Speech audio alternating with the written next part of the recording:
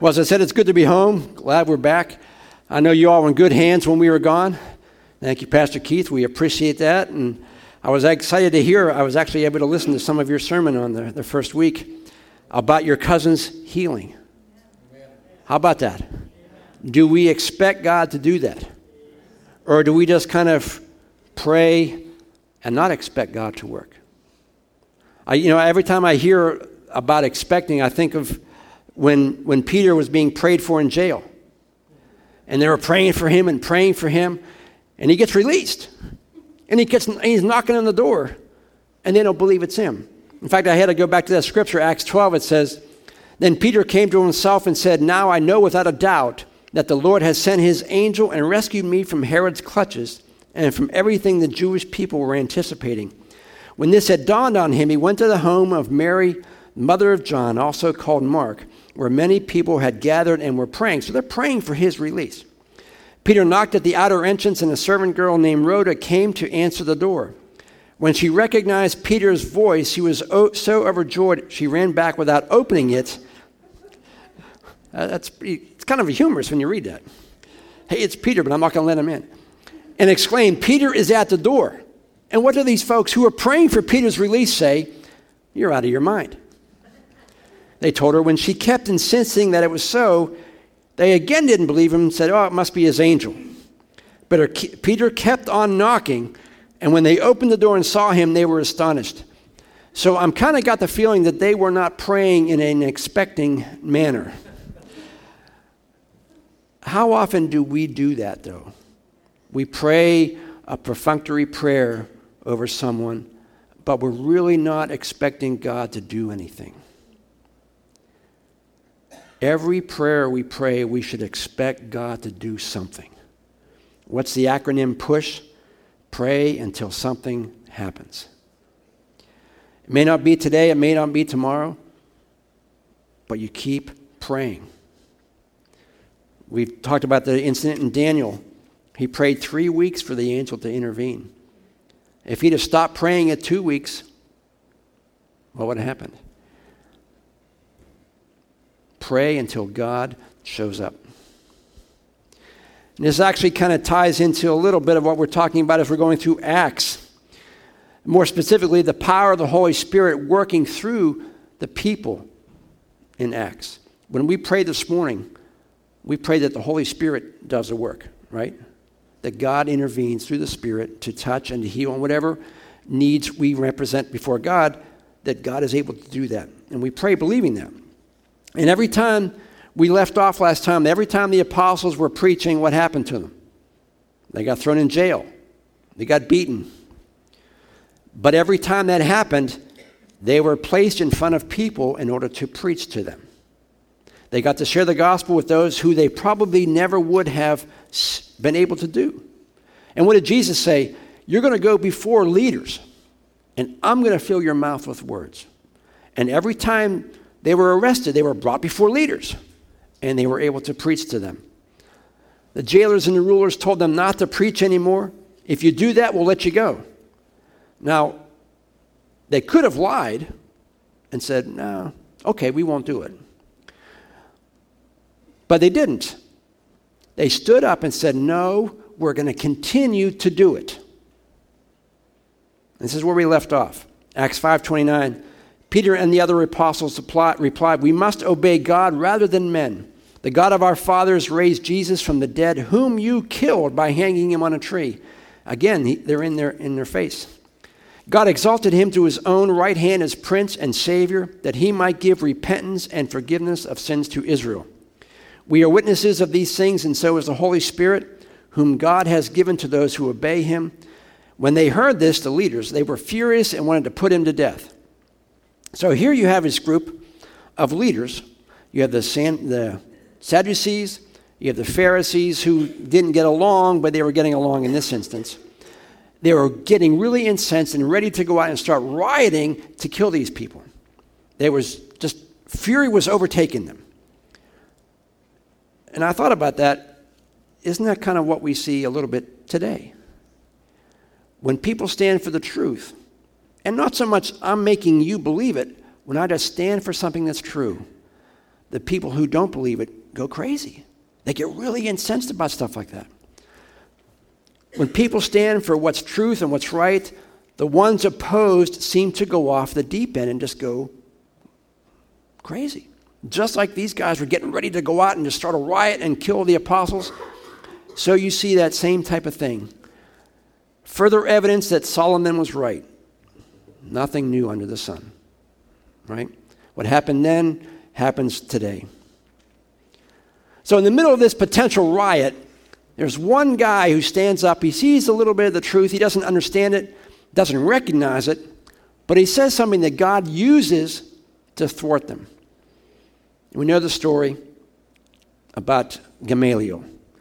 But before we read it, let's see who Gamaliel is. Acts 5:34 says, a Pharisee named Gamaliel, a teacher of the law, who was honored by all the people, stood up in the Sanhedrin and ordered that the men be put outside for a little while. So we know he's a Pharisee. And if you remember, the Sanhedrin was Sadducees and Pharisees. Sadducees did not agree with Pharisees and vice versa, and they didn't get along. But for him to be able to speak to both groups, and they honored him, meant that he had a high authority rating in the crowd. But why did they do that? Why did both sides honor him? Well, because Gamaliel was pretty liberal in his applications of the Jewish law, and he was moderate in his approach to problems.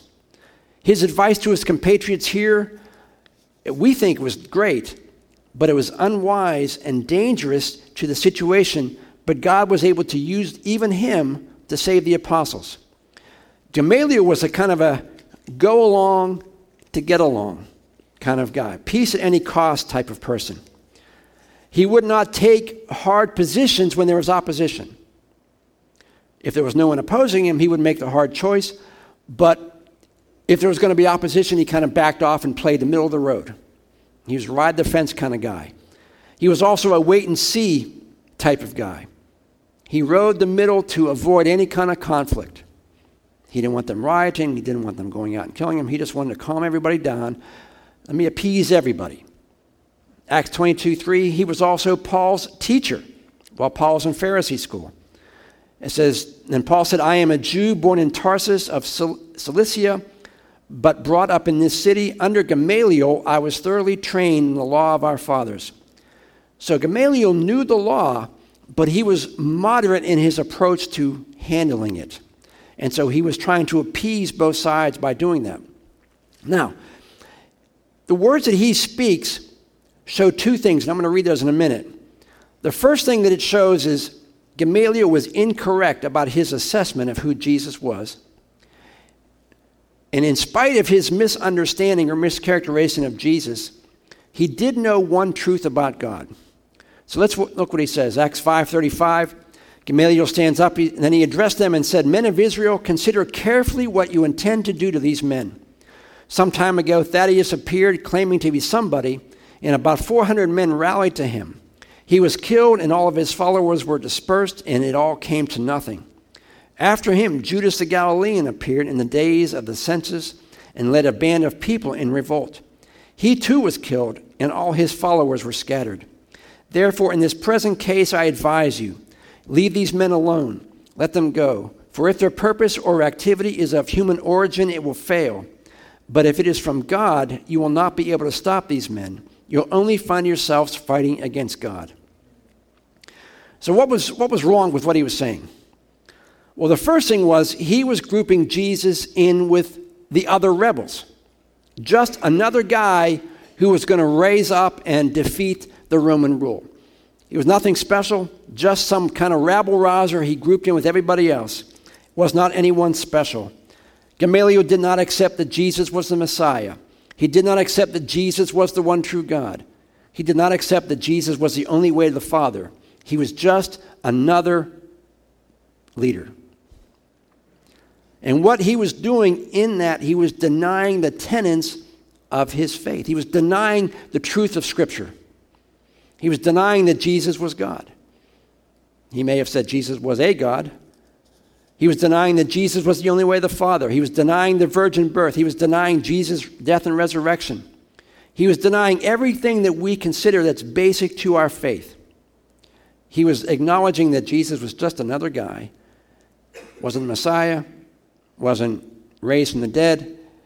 He was denying everything that Jesus was specifically teaching about. He grouped Jesus in with everybody else. Now let me expand on that point a little bit.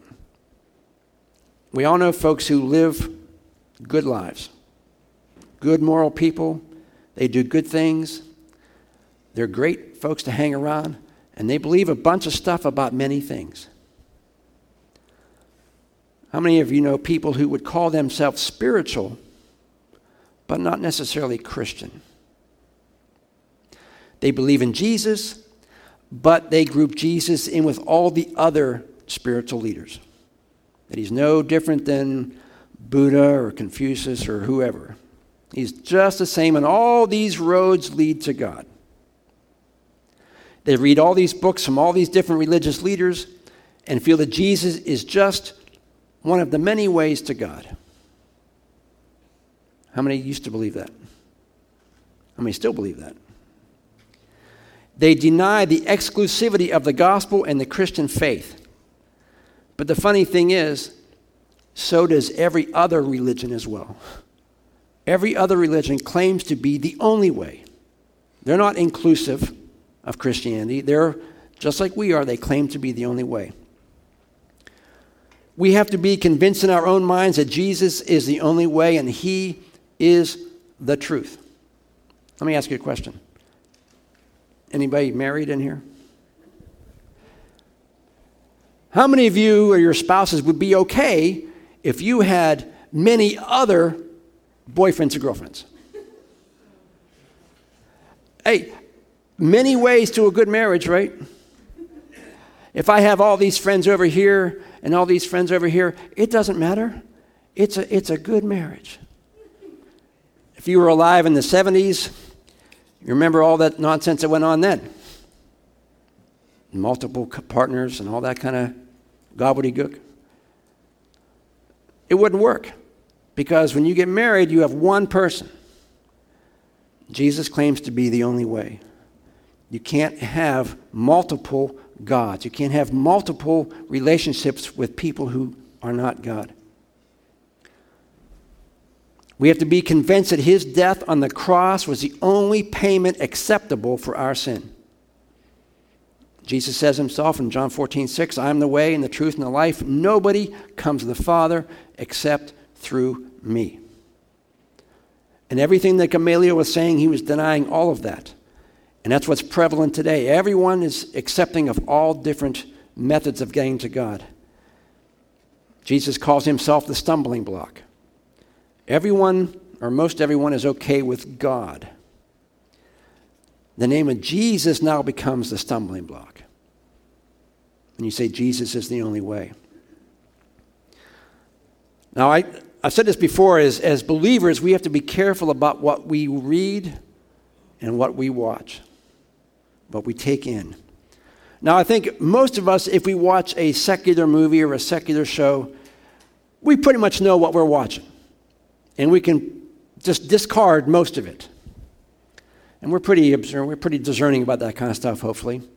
The problem comes in when you have spiritual books, spiritual movies. That they sound good and they're uplifting and they're encouraging, but they're not true. They're not biblical. Because they usually deny the basics of the faith.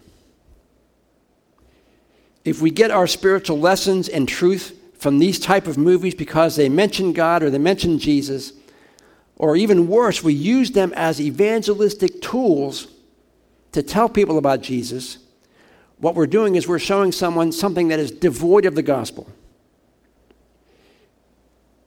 How many have been to a bookstore lately? Are there any bookstores still around? Yeah, Barnes & Noble. I used to love to go to bookstores, but they're coming, few and far between. You ever go to the spiritual section, the religion section? There's books aplenty. Or as the story is, books a million, right? All these different books, and the Christian books are just lumped in with all the other books that are there. Usually either grouped by title or author. And if you're not careful, you pull the wrong one out. And if you think all those books are Christian books, and you start reading them and you get your truth from them, you can be really misled. That's why you have to be careful about who you read, what you watch. Look at the author. Look at who's recommending them. Who do they get their references from? Do they get their references and recommendations from people who you know are solid Christians? Or do they get recommendations from people you never heard of? If we think these movies or books are authoritative in any way, we will drift from the tenets of faith that we hold. Because man's, at least in my experience, our natural inclination is to drift from what we believe. We just got back from driving to Florida. What happens if you take your hands off the steering wheel of the car? It just drifts and goes where you don't want it to go. If we're not constantly in God's Word, we're letting our hands off our spiritual faith, and we're starting to drift into places that we need not be. How many heard the name Rob Bell? Rob Bell was an up-and-coming preacher. He's begun to make statements that are antithetical to our faith. Good guy. He was a good guy at one time. I read an article about a guy named Michael Gungor. How many have heard that name before? He's a worship leader. We sing some of his songs. And he's been making some statements of late which call into question his relationship with God. Why? Because both of them are drifting from biblical truth. They're beginning to interpret things by how they feel, rather than what God's Word really says. Now, the second thing that Gamaliel is mistaken about is he makes the assumption that if something fails, it isn't from God. How many have ever made mistakes? Not me, but anybody else? Failure doesn't necessarily mean that God is not in it. How many of you learned from mistakes? When you do something that's wrong, you learn from it. Hopefully you get better next time. So it's okay to make mistakes, and mistakes happen doing God's will. He also doesn't take into account the power of the sinful nature and the power of the enemy in the world today. How many of you have temptations and thoughts in your mind that you wish you didn't have? You wonder where they come from. You have temptations to do things you know you shouldn't do. There's sin in the world. And until we're constantly in God's Word, our natural inclination is to go back to the way we used to be. Things in God's economy fail. Churches close their doors every day. Every day I'm reading a statistic on how many churches close per year. Church splits happen. God uses people to accomplish His works, and sometimes people's actions can thwart what God wants to do, at least for a time. We know that God will be victorious in the end, but until then, the enemy can still use people to thwart what God wants to do. On the other side of that coin, success is no test of truth. Just because something is successful doesn't mean it's from God. When Gamaliel says if it fails, it must not be from God. If it is from God, it means it's going to succeed. Not necessarily true. Just because something is successful and it works doesn't mean it's from God. How many know that to be true? What's one of the most successful businesses in the world today? Pornography. Multi-billion-dollar business. False cults grow sometimes faster than God's church. The world's fastest growing religion? Islam.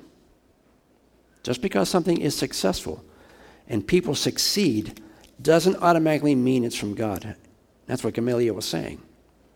If it's successful, it must be God. If it fails, it must not be God. And sometimes we look at our own lives and we think, well, if it's successful, God must be behind it. Or even worse, if it's failing, then God must not be in it. You know, one of the things we struggle with as Christians is if we start to face opposition in what we're doing, sometimes we think that what we're doing must not be from God. If I'm facing hardship and trouble, then God must not be in it. When maybe God put you right in the middle of that hardship. When Jesus told his disciples, go on the boat, go to the other side. I'll meet you over there. Halfway through, storm comes up. They were right in the middle of doing God's will. Storm came up. Just because you face opposition or struggle does not mean you are not doing what God wants you to do. It does mean he's going to give you the power to overcome that. But here in the end is where Gamaliel gets it right, even without knowing he's getting it right. In verse 39 it says, "But if it's from God, you will not be able to stop these men. You'll find yourselves only fighting against God." Now he's making this statement under the assumption that Jesus isn't God. He doesn't believe this statement about Jesus. He's just making a generic statement. But he believes that statement about God. He understood the power of God in a situation while not ascribing that power to Jesus. He said, well, we know Jesus isn't God, but if it were God, this is how God would work. And while it's not meant to really do anything except calm these folks down, he's stating a truth that we need to understand. And that truth is this: if you are fully immersed in God's will and trusting God in any situation with God in charge, the enemy will not be able to stop you. Let me say that again. If you are fully immersed in God's word, you're doing God's will and trusting God in every situation, pushing through, the enemy will not be able to stop you. The apostles stood up for truth. God got them out of the problem. Now, the enemy will slow you down.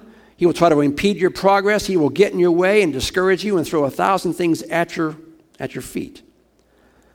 But if you keep pushing through, the enemy will not be able to defeat you. What's the Bible say? The gates of hell will not prevail against God's church. Who's God's church? Us. Now, the apostles did stand up for truth, trusted God with the outcome. Whatever that outcome was, they told the Sanhedrin, we're not going to stop preaching.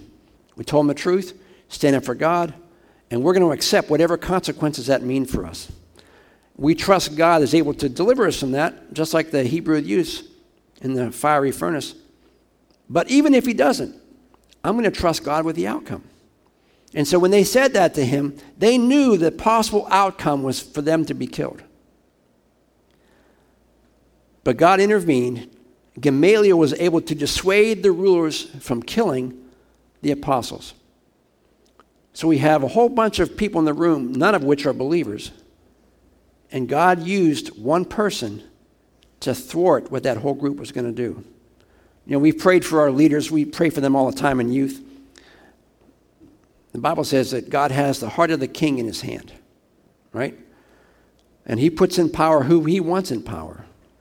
So God can control whatever that leader is doing. He can sovereignly make that leader do whatever he wants to do. So when we pray for our leaders, we pray that God uses them to make things righteous. We pray for them to make wise decisions and godly decisions, whether they even know they're making a right choice or not. Gamaliel was saying something just to calm the crowd down. He didn't understand what he was actually doing. He was doing what God was orchestrating him to do. And so when we pray for those in leadership and power, we pray that God does the same. That God gets their heart. God makes them choose and do things that they don't understand why they're doing them. Verse 40 says, his speech persuaded them. They called the apostles in and had them flogged. Then they ordered them not to speak in the name of Jesus and let them go. Praise the Lord, God delivered them from death for now. But they still suffered for the gospel. You know, you read that verse and you think, hey, they're out. And you skip that part about being flogged. I read one commentary that says they believe it was 39 lashes because 40 would kill you. So they were lashed 39 times and then sent out. Being a Christian doesn't deliver us from all of our problems. But it does guarantee that we have a God who fights for us, who delivers us, who works miracles in our lives, and most importantly, answers prayer. Now, how did they feel about that, the apostles? They just got beat 39 times. Verse 41 says, the apostles left the Sanhedrin rejoicing. Not sure I'd be rejoicing about that moment. Rejoicing because they had been counted worthy of suffering disgrace for the name. Day after day in the temple courts and from house to house, they never stopped teaching and proclaiming the good news that Jesus is the Christ. They realized that their suffering at that moment in time was a chance to bring glory to God and to continue to share Christ. When your cousin was in the hospital, she was suffering at that moment. That suffering in the hospital gave her the opportunity to talk to the people in the hospital. Had she not been sick, had she been healed before she went to the hospital, nobody would have heard. She would not have had the opportunity to share Christ with the people that were treating her. But because, and sometimes in spite of the suffering, God was able to use her and us to minister to people because we're in a situation that we would not normally be in. How many of you are brought to Christ by someone who at that moment was suffering, going through adversity? Or a better question, have you ever been witnessed to by someone in adversity? Or have you witnessed to someone in your adversity? God uses those things to give us the opportunity to minister and share Christ with other people. So in spite of their suffering, in fact, because of their suffering, they were able to go out and preach, and people listened because they knew what they went through and yet still served God. We use the phrase, come expecting. I'm going to change that a little bit. Because when we say come expecting, we only expect God to work here. How about we change it to, do we live expecting? Because you don't have to be here for God to work. God can work anywhere. So we're going to say we're going to live expectantly. That means we live daily with the expectations that God will intervene in our lives with whatever that means for each of us. And here's the catch. His intervention is the perfect answer to your situation. The enemy cannot overcome it, cannot overcome what God wants to do. God gives you the confidence to trust, and at that moment you cast your cares on him. So however God answers that prayer is perfect for you in that situation. It may not be exactly what you want, but it's going to be exactly what you need. The apostles would have loved to have gotten out of being killed and being flogged, but they didn't. God spared them from the killing, but allowed them to be suffering. That was God's answer for them. God's answer for us when he answers prayer, it may not be exactly what we pray for, but the fact that God intervenes is exactly what God is doing in your life at that moment. And you don't know what's going to happen next day, next week, next month with what you're experiencing now. Because what you're experiencing now may be the catalyst to share with somebody else who now is experiencing what you went through. 2 Corinthians 1. It allows us to walk through this life and live knowing that God has your back. Amen? Would you stand as we close this morning?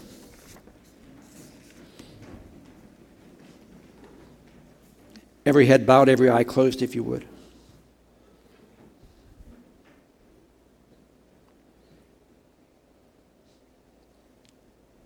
Maybe you're here this morning, you are a guest, maybe you're a first-timer, maybe you've been here many, many years. But the question is still the same.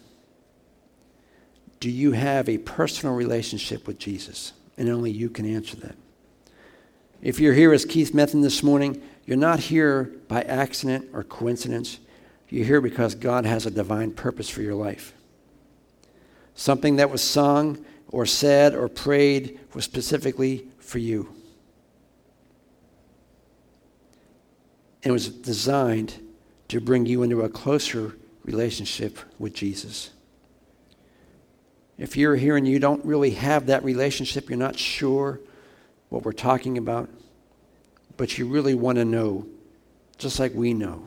The Bible says these things are written that you may know that you're saved. You may know you have a relationship. If you're in question about that, the Bible says the Holy Spirit is drawing you in right now to give you complete assurance that what you believe or what you're thinking is true. That Jesus came to pay your sin debt. The mistakes and sins in your life that would keep you from God. Jesus came to forgive all of that, to cleanse it all away. And all we have to do is simply believe it, not just in our heads, but in our hearts. So if you're here and you desire that relationship, you want to know this Jesus like we know Jesus, I want you to raise your hand right now. God brought you here specifically for that purpose.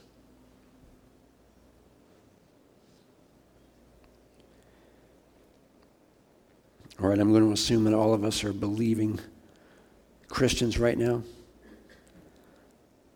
But maybe you're here, you need encouragement. Maybe you're here, you need God to intervene. That you've kind of strayed away a little bit and you're living your own life, but you're not really pressing in, you're not exercising the relationship that you have. You don't spend time praying, you don't spend time reading. But you really want to get back on track. You want to develop that relationship more. I'm not going to ask you for a show of hands, but I'm going to pray that God does that in your life. Because that's between you and Him. Maybe you're here nervous and excited about what's going on in your life right now. You're not sure what's going to happen tomorrow. But you can be assured that God has your back. That God is already there. That God is more than able and willing to carry you through every situation. To give you all that you need to be victorious in this life. Whatever the situation is, you keep praying. You don't stop praying until something happens. God may not answer the first day, but the Bible says we are to be persistent in praying.